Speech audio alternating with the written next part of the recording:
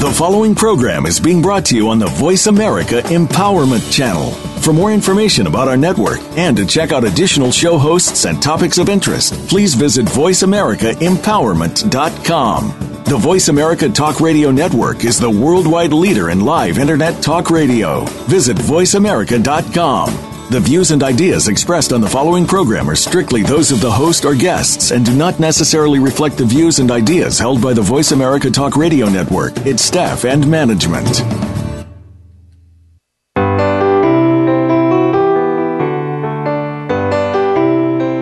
Have you lost a loved one recently? Do you find it hard to move on with your life? There are lots of questions and a quest for a solution. Where do you start? Welcome to From Morning to Morning with your host, Rabbi Mel Glazer. Rabbi Mel and his guests are here to guide you through the different stages of grief and help you heal from your loss. You'll come away with a much better understanding of how you can move forward. Now, here's Rabbi Mel. Well, hi there. This is Rabbi Mel Glazer, your empowerment grief guy from Morning to Morning, who tells you every week that it is possible for you to move from morning to morning. And each week we either talk to somebody or we read a text or we do something so that we can dig deeper into mourning and be able to better understand it and how to better work with it and how to better move away from it.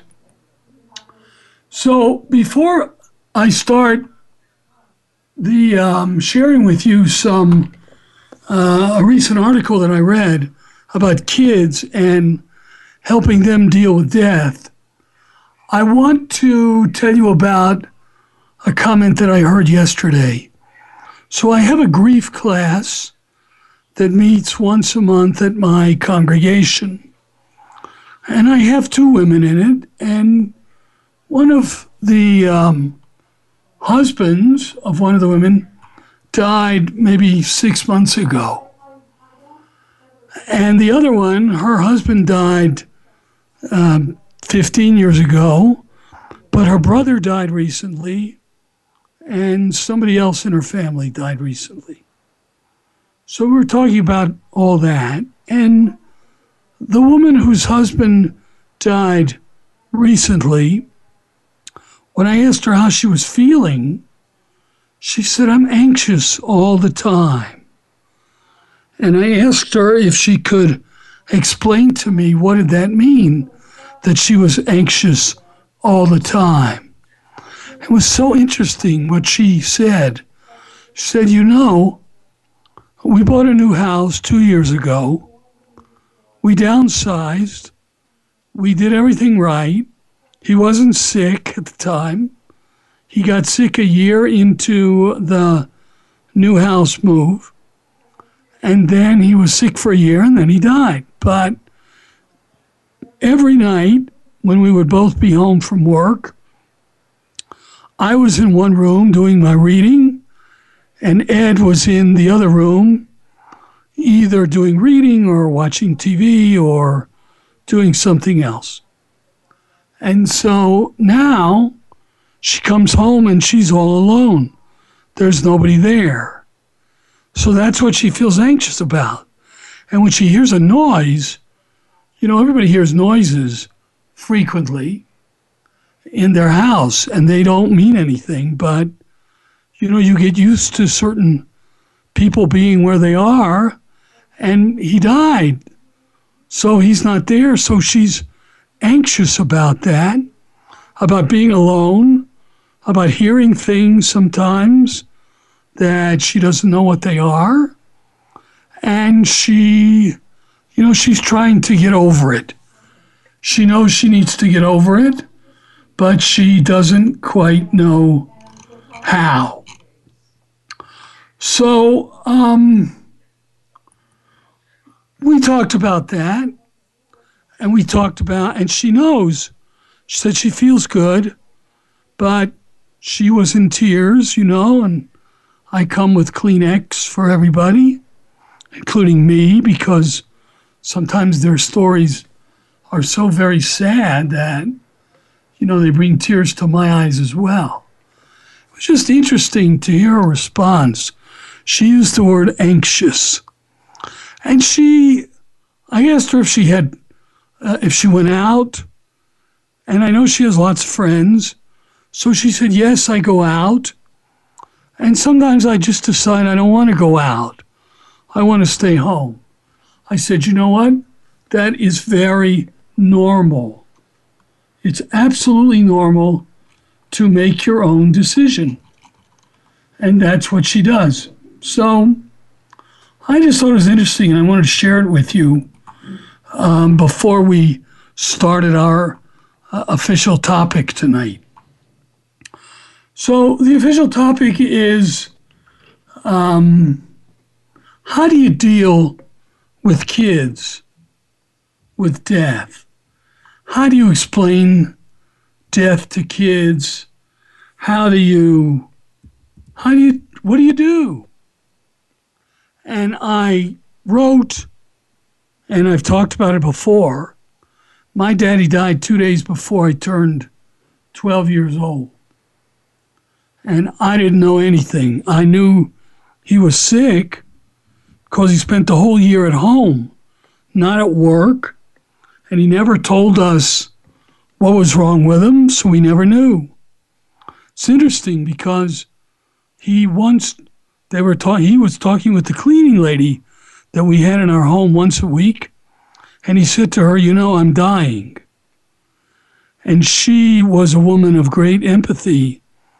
And she told him, well, if God has decided that it's time for you to go, then I guess that's what it's going to be. He wouldn't talk to us about death at all, and Mama was afraid herself, so she never talked to us either. And then came the day where he died, and my sister and brother, younger than I, we were staying at our aunts and uncles' homes for a few days before that. So the family came to get us, and they brought us home. And at home, all the family was there, the aunts and uncles and the cousins and everybody in the family.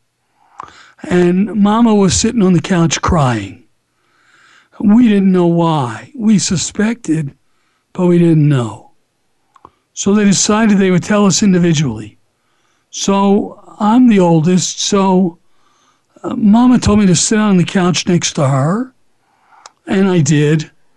And she said, I want you to know that Daddy died.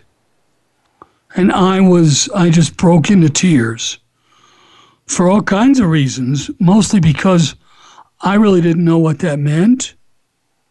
And I didn't know what was going to happen to us as a family in the future.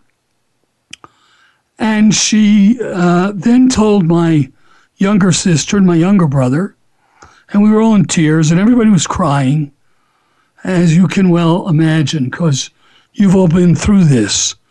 And that's what we do. We cry because we love them. We miss them. And then I still remember my Uncle Jack, who was the oldest uncle. He was my mother's oldest brother, and he considered himself, like the master of the family. So he said to me, Melvin, you got to be the man of the house now. Well, I had no idea what that meant. What does it mean to be the man of the house? I was 12 years old. I had no idea what he was talking about. So then came time to get ready for the funeral. And Mama told us that we were not going to be able to attend the funeral. You're not going to go. It's going to be too hard on you. I don't want you to cry. And that's the way it used to be.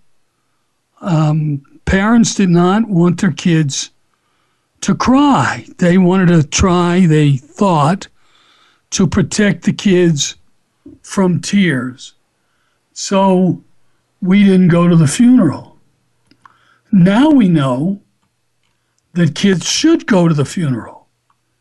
for all kinds of reasons. First of all, they know that something big has happened in the family, and they want to be part of the family.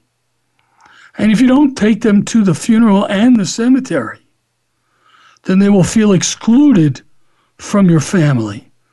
And that's not a good thing, because it carries on through the years that they felt excluded. The second thing is that they would have nightmares about the funeral, and they would have nightmares thinking that it was worse than it really was. You all know that a funeral it's not difficult ritual. It's a simple ritual. No matter what religion you are, or even if you are of no religion, you say goodbye. And there are prayers, perhaps, if you're at a religious service. And then you, as Jews, we cover the coffin with earth, cover it up. Some Christians do that, some don't. Or you cremate, and you take the ashes home and you put them in your home until you decide what you're going to do with them. So we didn't go to the funeral, and we felt awful. We did feel left out.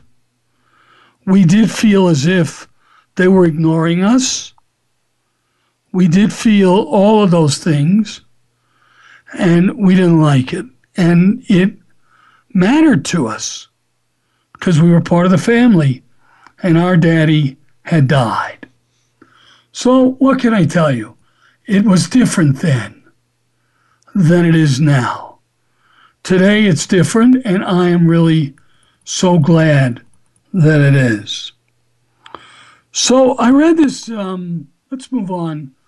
I read this article in last September, in the New York Times, I think, who writes about grief all the time. And this is how do you deal with grief with your kids. So I'll read most of it, and then I'll comment when I feel it's necessary. Okay, a few decades ago, children didn't often attend funerals. The thinking was that they should be sheltered from the pain of losing a loved one. And as Americans started living longer, the need to even broach the subject of death was delayed because many grandparents survived deep into their golden years. Well, that happens now too, but kids grow up, and so now I say, you talk to your kids about death when they're kids. You could take them to visit the cemetery.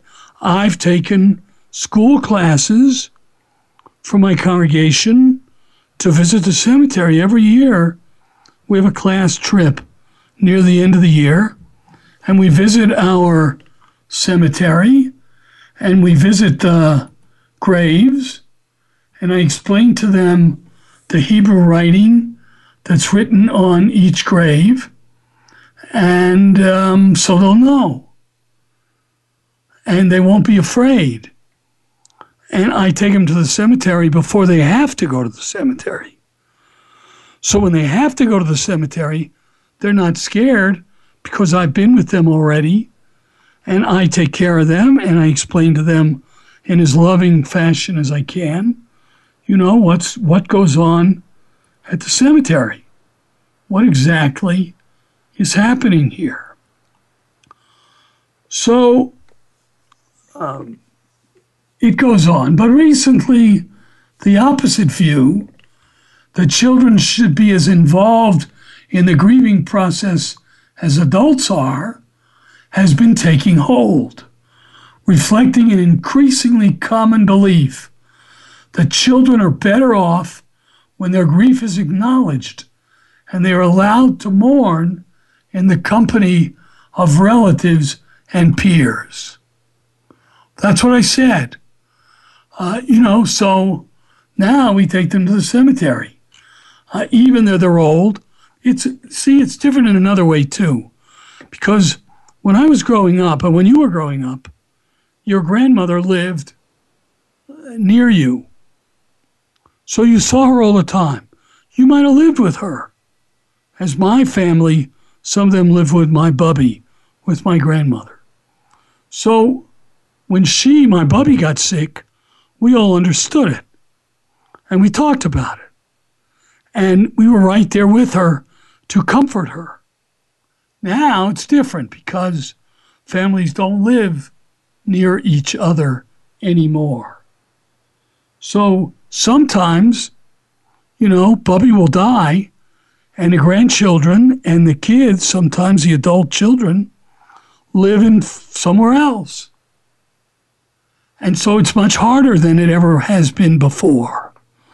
That's a society thing. We used to live together, now we don't. And so it's harder to connect about anything, never mind death. Okay, back to the article. Grief centers for children are one example. There are now more than 300 of these nonprofit counseling centers, up from 204 in 2002. And the executive director of what is called the Dougy Center for Grieving Children and Families in Portland, it's a very famous center, which helped establish these centers, estimated that there are at least 150 more peer-to-peer programs nationwide that serve a similar function. The rise of hospice care, which provides bereavement services for relatives, including children, has also played a role, as have grief camps for children. This morning, I was visiting a hospice. I was visiting a man who was old and weak, and I think he couldn't talk. He was awake. He knew I was there. He knew who I was, but he could not talk. But I have a feeling that he knew what his future held for him. So I leaned down and I took his hands in mine. I said, you know what's going to happen. So this is what you have to do. If anything is incomplete in your life, if you're still angry at somebody, you have to have your son, who was there too, you have to have your son call this person up. And all you have to do is say into the phone, I'm sorry, or I forgive you, or I apologize for whatever it was that I said that might have hurt you. You have to do that before you die. But you cannot do that after you die. And when you die, you want to die clean. You want your soul to be as clean as possible. And so he nodded his head. Now, whether he's going to do that, I really don't know. But that's what I told him. That's what I would tell you. And that's what I will tell myself when the time comes. We're going to pause for a break, and I'll be right back.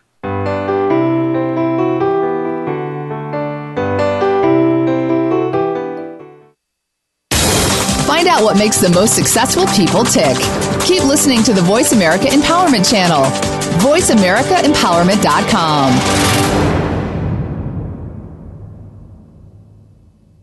We're making it easier to listen to the Voice America Talk Radio Network wherever you go. In addition to listening live, you can check out information about your favorite talk show hosts, discover new talk show personalities, add shows to your list of favorites, and listen to all our show archives on demand. All from your iPhone, BlackBerry, or Android. Download it from the Apple App Store, BlackBerry App World, or Android Market, and get ready to tune in. The Voice America mobile app, powered by Aircast. How do you define work? Is it that mundane Monday through Friday place that seems to be sucking a third of your life out of you? Or have you made it a place of personal fulfillment, achievement, and purpose? If you are looking to make your work life the ladder, tune in to Working on Purpose with Elise Cortez. There are all kinds of inspiring work-life stories told by people who have made work something to look forward to every day. Working on Purpose can be heard every Wednesday at 6 p.m. Eastern Time, 3 p.m. Pacific on Voice America Empowerment. Success starts here. VoiceAmericaEmpowerment.com. It's your world.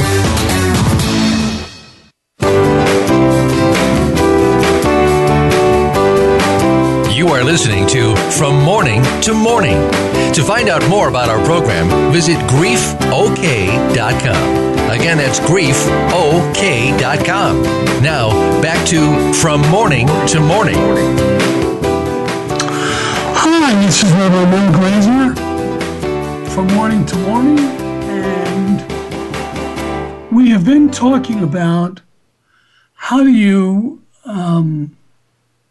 deal with explaining death to kids. All of us have been kids when somebody has died. Could have been your pet.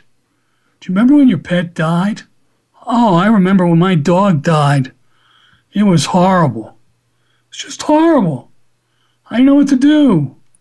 You know, I used to be into pet loss. I don't do pet loss so much anymore.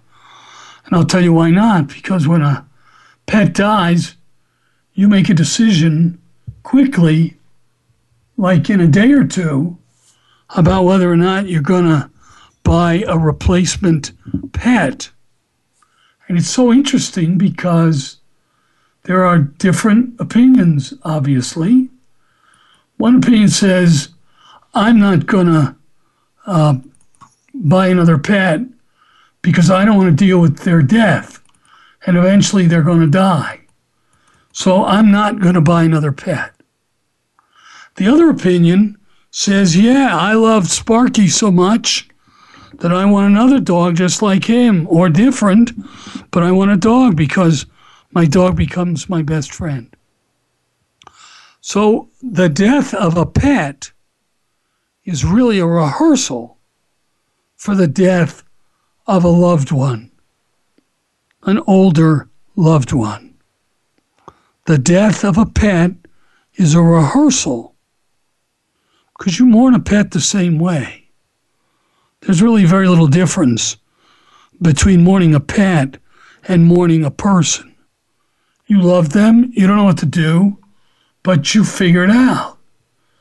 And so people make decisions. And they didn't need my help and my grief advice. So I decided, you know what? People are going to do what they're going to do. I'm going to not do pet loss anymore because I don't need to do that. So, okay. Let's go back a little bit. So I was talking before about this peer-to-peer program that serves the function of connecting kids up with death. And I was saying that I take my 12-year-olds, my bar mitzvah class, to the cemetery every year on a field trip because I want them to be at the cemetery visiting before they have to be there mourning somebody's death. So we go, and I explain to them, you know, everything there is. I take them to gravestones. I have them run around the cemetery. I say, I want you to find the oldest gravestone here. And you'll tell me what it is. And they do that. And it's really very nice. I mean, they learn things then that they're not in the mood to learn at funerals. But they already know them. And so I teach them their traditions, our Jewish traditions. So I guess what I'm trying to say is you have to familiarize your kids as much as you possibly can with the topic of death. You do that in lots of ways. When you're watching a TV program together, for example, somebody dies. Well, there's your opportunity to talk about it. There's your opportunity to help them understand. There is a golden opportunity. Now, they know the difference between somebody who gets shot on TV and somebody who really gets shot. They understand that. You don't have to worry. They don't fantasize about the wrong kinds of things. They know that a real death is different than a death on TV. So whatever opportunities you have, your job as parents is to share that with kids, so better to prepare them for when the time comes. Understood? Of course you understood. So the next thing the article talks about is somebody says that kids who it calls them silent mourners, because most kids do not know what to do. They don't know how to mourn. They just don't know. And they're silent. And that's not a good thing at all. It's not a good thing. You can't let a kid be a silent mourner. Because if they start off life in silence when bad things happen, they're going to stay that way. And that's not what you want. Not at all. So the article goes on to talk about this and says what I've tried to say in different ways, and that is you have to talk about death before the time comes, so that the kids will get it. And you have to make them, I don't want to say feel comfortable with death, but that is really what you need to do. You need to help them feel comfortable with death. Okay? We got that. So let's move on to some other stuff. I have another article that's kind of lovely. Although it's sad, it's about death, but it's I think, just a lovely, emotional kind of thing. It is about a man and woman who get married, and they're both in a nursing home. I don't remember whether it's a nursing home or it's a hospice, but they're both dying, and they fall in love with each other. There was a Supreme Court justice, I can't remember her name, and her mother was in a nursing home, and her mother had Alzheimer's. And one day, the nurses report that Mama has a boyfriend. And the Supreme Court justice says, "What do you mean Mama has a boyfriend?" "Well, Mama has a boyfriend."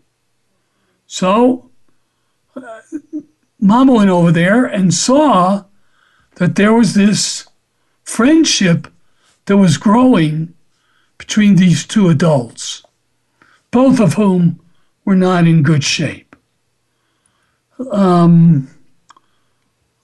Let's see if I can find it. I'm having a hard time with my computer today. Forgive me. But that's the essence of the article. That is, it's called A Wedding in Intensive Care. So let me pull it up for you and share it with you. I was crying at this one. So, okay.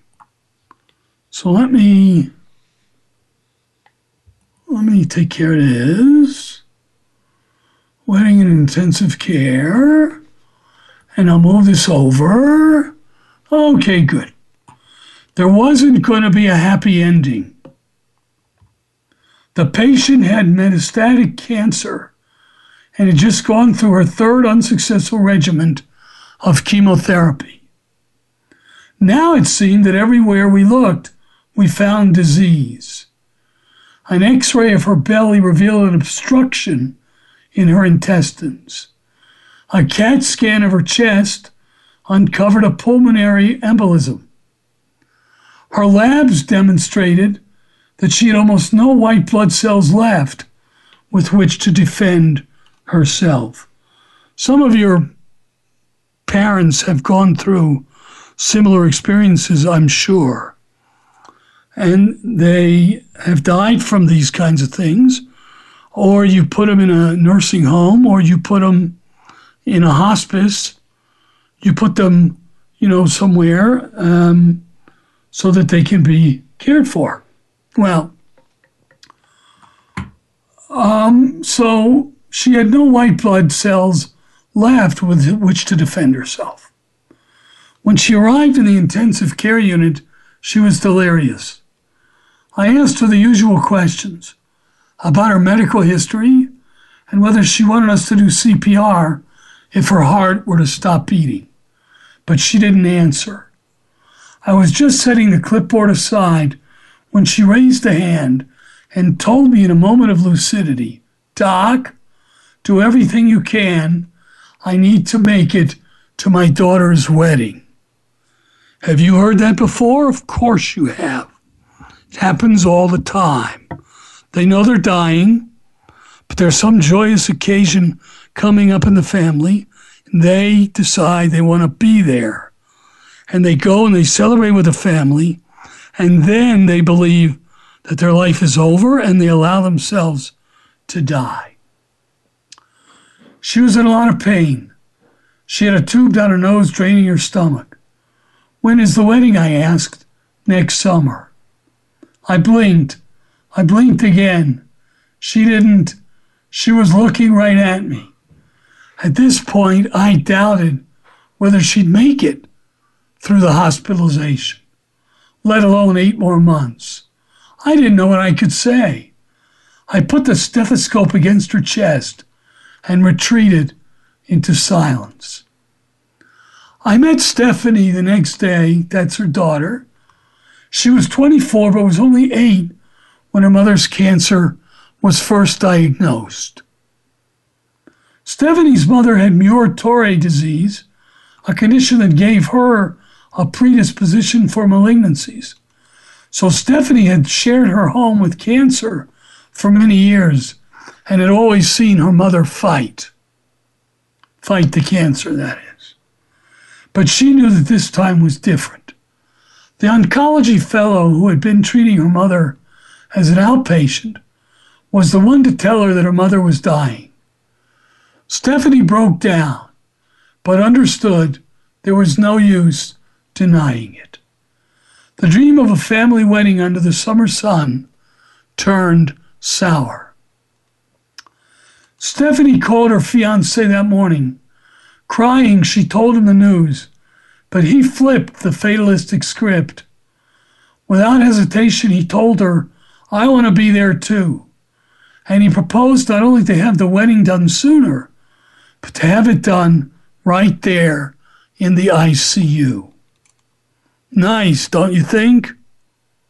Of course, they wanted Bubby to be there. Our team was used to dealing with all kinds of crises. Handling a last-minute wedding was not one of them. While having more than one opinion on a medical team regarding how best to manage a patient, that's fairly routine. But we received no pushback from anyone as we started to make arrangements for the wedding. Soon the whole medical team was involved. We sent a letter to the court to expedite the marriage certificate. A pastor and a harp player were booked. The hospital cafeteria baked a chocolate cake, and the nurses brought in flowers. In just a few days, we were ready. My job, says the doctor, was to make sure our patient's pain was controlled, while also avoiding the confusion that is a side effect of narcotic medications. But almost miraculously, she didn't need pain medications for hours and was fully aware of everything that was going on. Don't you love it? I love it. Looking at the bride and groom from her hospital bed, she seemed more comfortable than I had seen her before. The whole day had an unreal feel to it. Everything felt like it slowed down. Sun shone through the windows and glistened on the bags of fluid. For once in the hospital there were tears, but there was no pain. It felt as if, after all these years of chasing our patient down, even the cancer took a break. The next morning, the family decided to transition to hospice. No intubation, no CPR, nothing that would prolong life. It was all about trying to make the patient comfortable. And yet 4 months later, she is still alive. Go figure, right? And doing as well as can be hoped in hospice. In today's outcome-driven, efficiency-obsessed medical world, it's easy to forget that healing patients isn't just about treating diseases and relieving symptoms. There are things doctors and nurses can do, meaningful interventions, like help patients fulfill final goals or spend quality time with their families, that cannot be documented in a discharge summary or be converted into a blip on a screen. As a physician, I never liked the word miracle. I prefer to think in terms of medical outliers. You know what an outlier is? It's something or somebody on the outside of the normal way things happen. And yet, that day of the wedding did feel like a miracle. It did.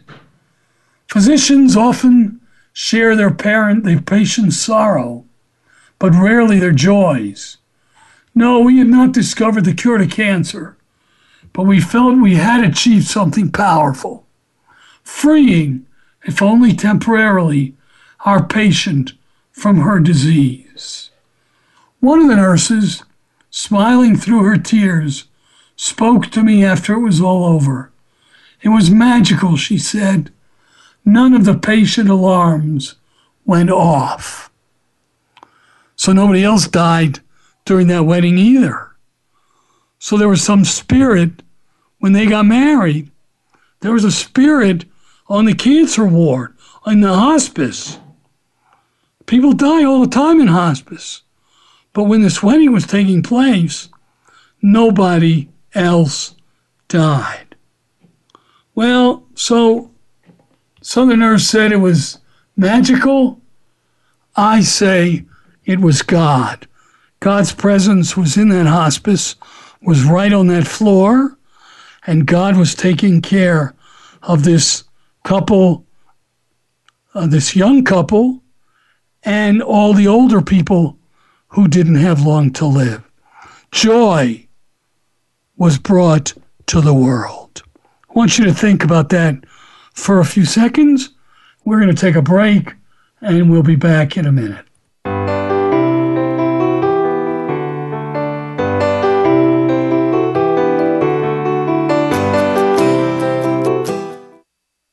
Follow us on Twitter for more great ideas at Voice America Empowerment.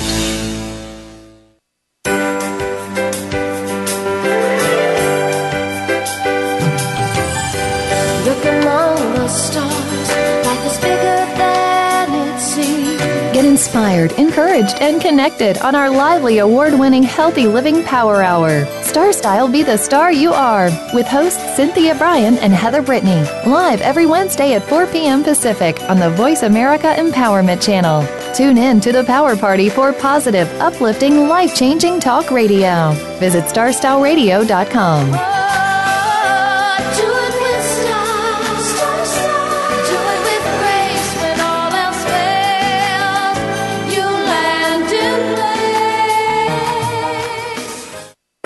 Do you or somebody you love have a struggle with abuse? You don't need to be a slave to your abuse anymore. Listen for Beyond Abuse, Beyond Therapy, Beyond Anything with Dr. Lisa Cooney. Dr. Lisa overcame struggles in her own life. 2 decades of sexual, emotional, and physical abuse nearly took their toll. In her 20s, she turned her life around and set upon a path to help others. She can help you find the key to take control of your life, too. Listen every Tuesday at 10 a.m. Pacific Time, 1 p.m. Eastern Time on the Voice America Empowerment Channel. Success starts here. VoiceAmericaEmpowerment.com. It's your world.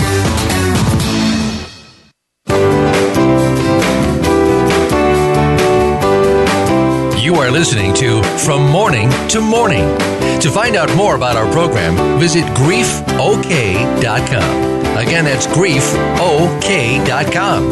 Now, back to From Morning to Morning. Hi, I'm back, and I want to remind you that I've written some books on grief, and I would love for you to purchase them and read them and tell me what you think. One book is called And God Created Hope, and one book is called A GPS to Grief and Healing. They're different, but they're similar.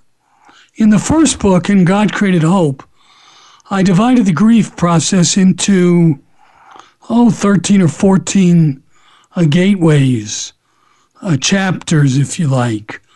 And each chapter was introduced by a story from the Bible.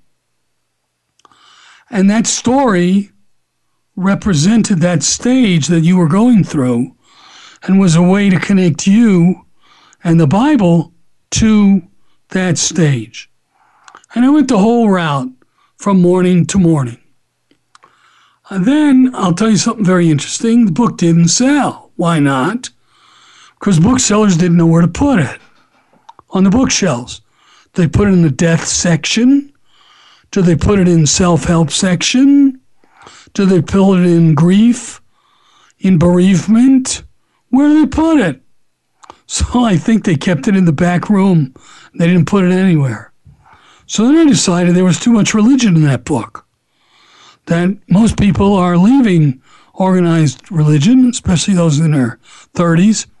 So I rewrote the book, kept most of the stories, some of which I've shared with you, and wrote the second book called A GPS for Grief and Healing. And what I do in that book is take the journey and boil it down to 3, not 13, but 3 stages. Accepting death. The second stage is conquering death. And the third stage is enjoying your new life. So, and God Created Hope and A GPS for Grief and Healing.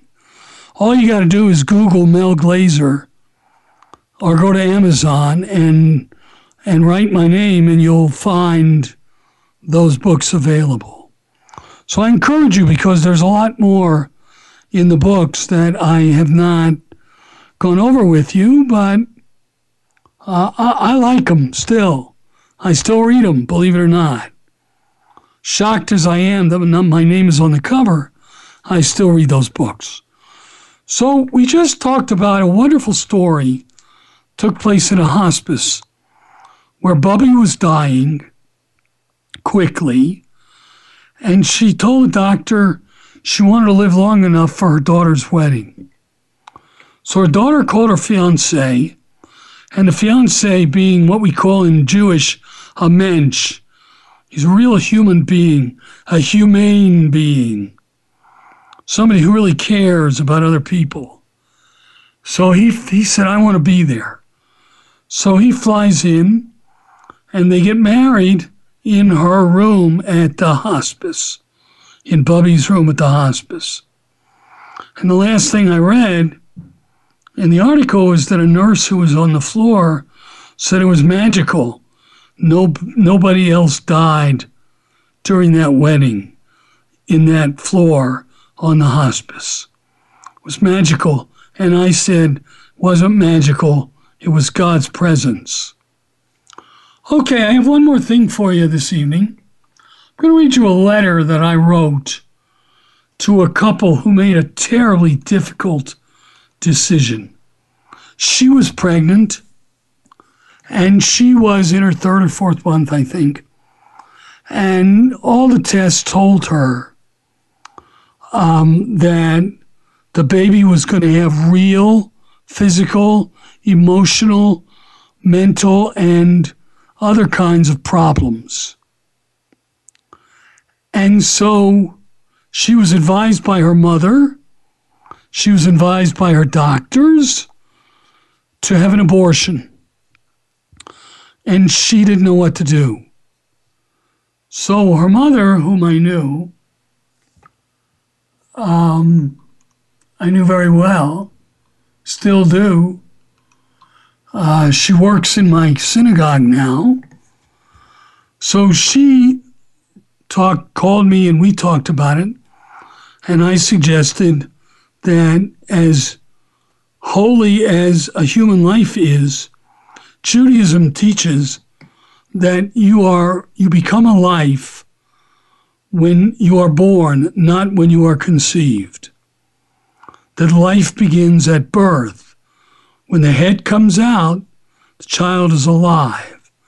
Before the head comes out, the child is not alive. Now, I know that there are people out there in Radio Land that don't agree with that, but that's what I believe. That's what my tradition teaches. Life begins at birth, not at conception. Anyway, so the daughter decided, okay, she was going to have an abortion.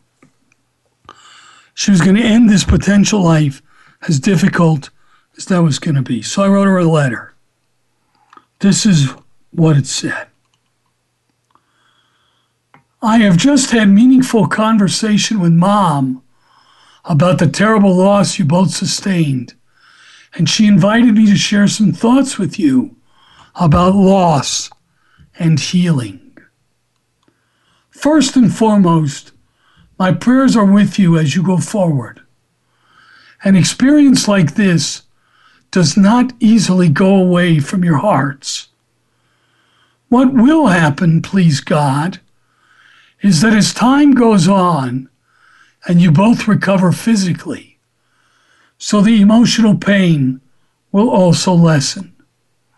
You absolutely will smile again.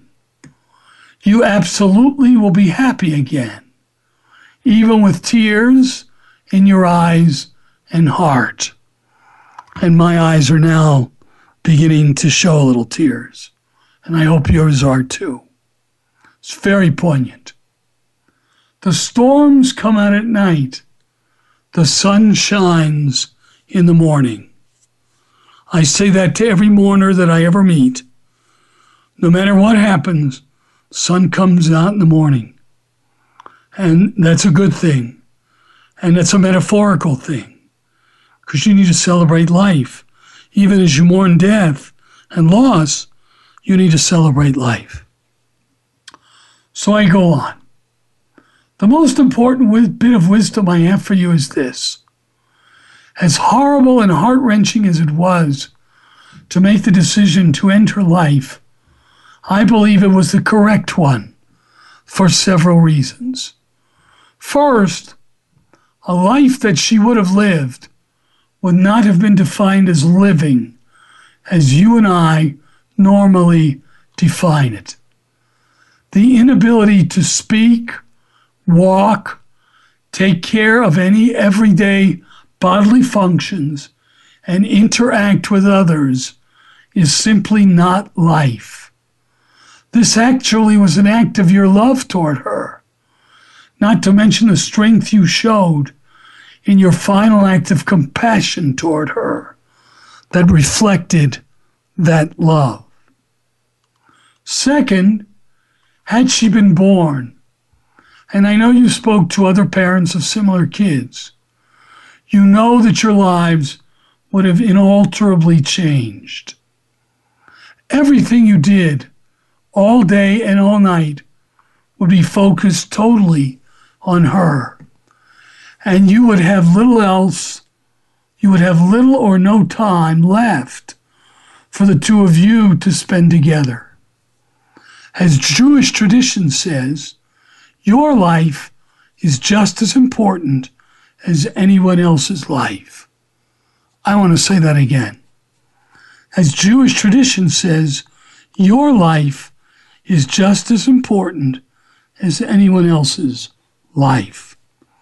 And before I finish the note, I want to remind you that when you are on a jet plane going somewhere, and the cabin attendant, I used to call them stewardesses, but I'm getting better at it. Cabin attendant talks about if there are any problems, they will be taken care of. If there's a loss of cabin altitude or pressure, then the oxygen mask will automatically drop down, and then she shows you how to put the orange mask on your face. Those of you who sleep with a CPAP machine like I do know exactly how to put the mask on. Those of you who have been in the hospital and have had other kinds of masks, you also know how to do it. And then she says, on every single flight, first hook up your oxygen and then hook up those who are with you. First hook up your oxygen and then hook up those who are with you. And you and I know if you're not any good, they're not going to be any good either. So that's why Judaism teaches your life is just as important. Now that's a hard thing. It's a hard decision. Max will keep you joyously busy. It is true. And sometimes you will see his beautiful face and begin to cry, thinking about what might have been. That is all perfectly normal. I wouldn't tell too many people the whole story, not because it's none of their business, which it isn't, but because of the pain you will repeatedly feel each time you talk about it. You have your wonderful, loving mom and your close friends. And feel free to talk to me or not, as you may need to. I can listen. I can say nothing. I can advise. I can be your ally on this difficult journey. Know that my prayers are with you as you wander through your desert of loss. Shalom and God's blessings, Rabbi Mel Glazer. This I consider to be one of the most powerful notes I have ever written in my 42 years of rabbinic career and grief counseling. And I wanted to speak to their hearts. And I didn't want to hurt them. And I knew they were in pain. And I knew that this was the toughest decision they were ever going to make in their entire life. But they had the strength to do it. And that's why I said that strength, which led them to make that decision to end that potential baby's life, that fetus's life, that strength was an act of love. Where did that love come from? I believe the love came from God. God is the force in the universe that gives us the strength to deal with what we have to deal with and to make those terribly difficult, awful, complicated, messy decisions about what we deal with as our lives go on. God is who gives us the strength. I believe that more than I believe anything else. So it was God who gave these wonderful people the strength to live themselves. Because now, or then, this was written last June 30th. 2015. They gave themselves the strength and the right to live a good life as husband and wife, wounded. There's a hole in their hearts, but they would be happy. So I share this with you, and if you ever want to talk to me about it, call me or send me an email, rabbimel@griefok.com. It's been good to be together. I look forward to being together next week. Bye-bye. Thank you again for joining Rabbi Mel Glazer for From Morning to Morning.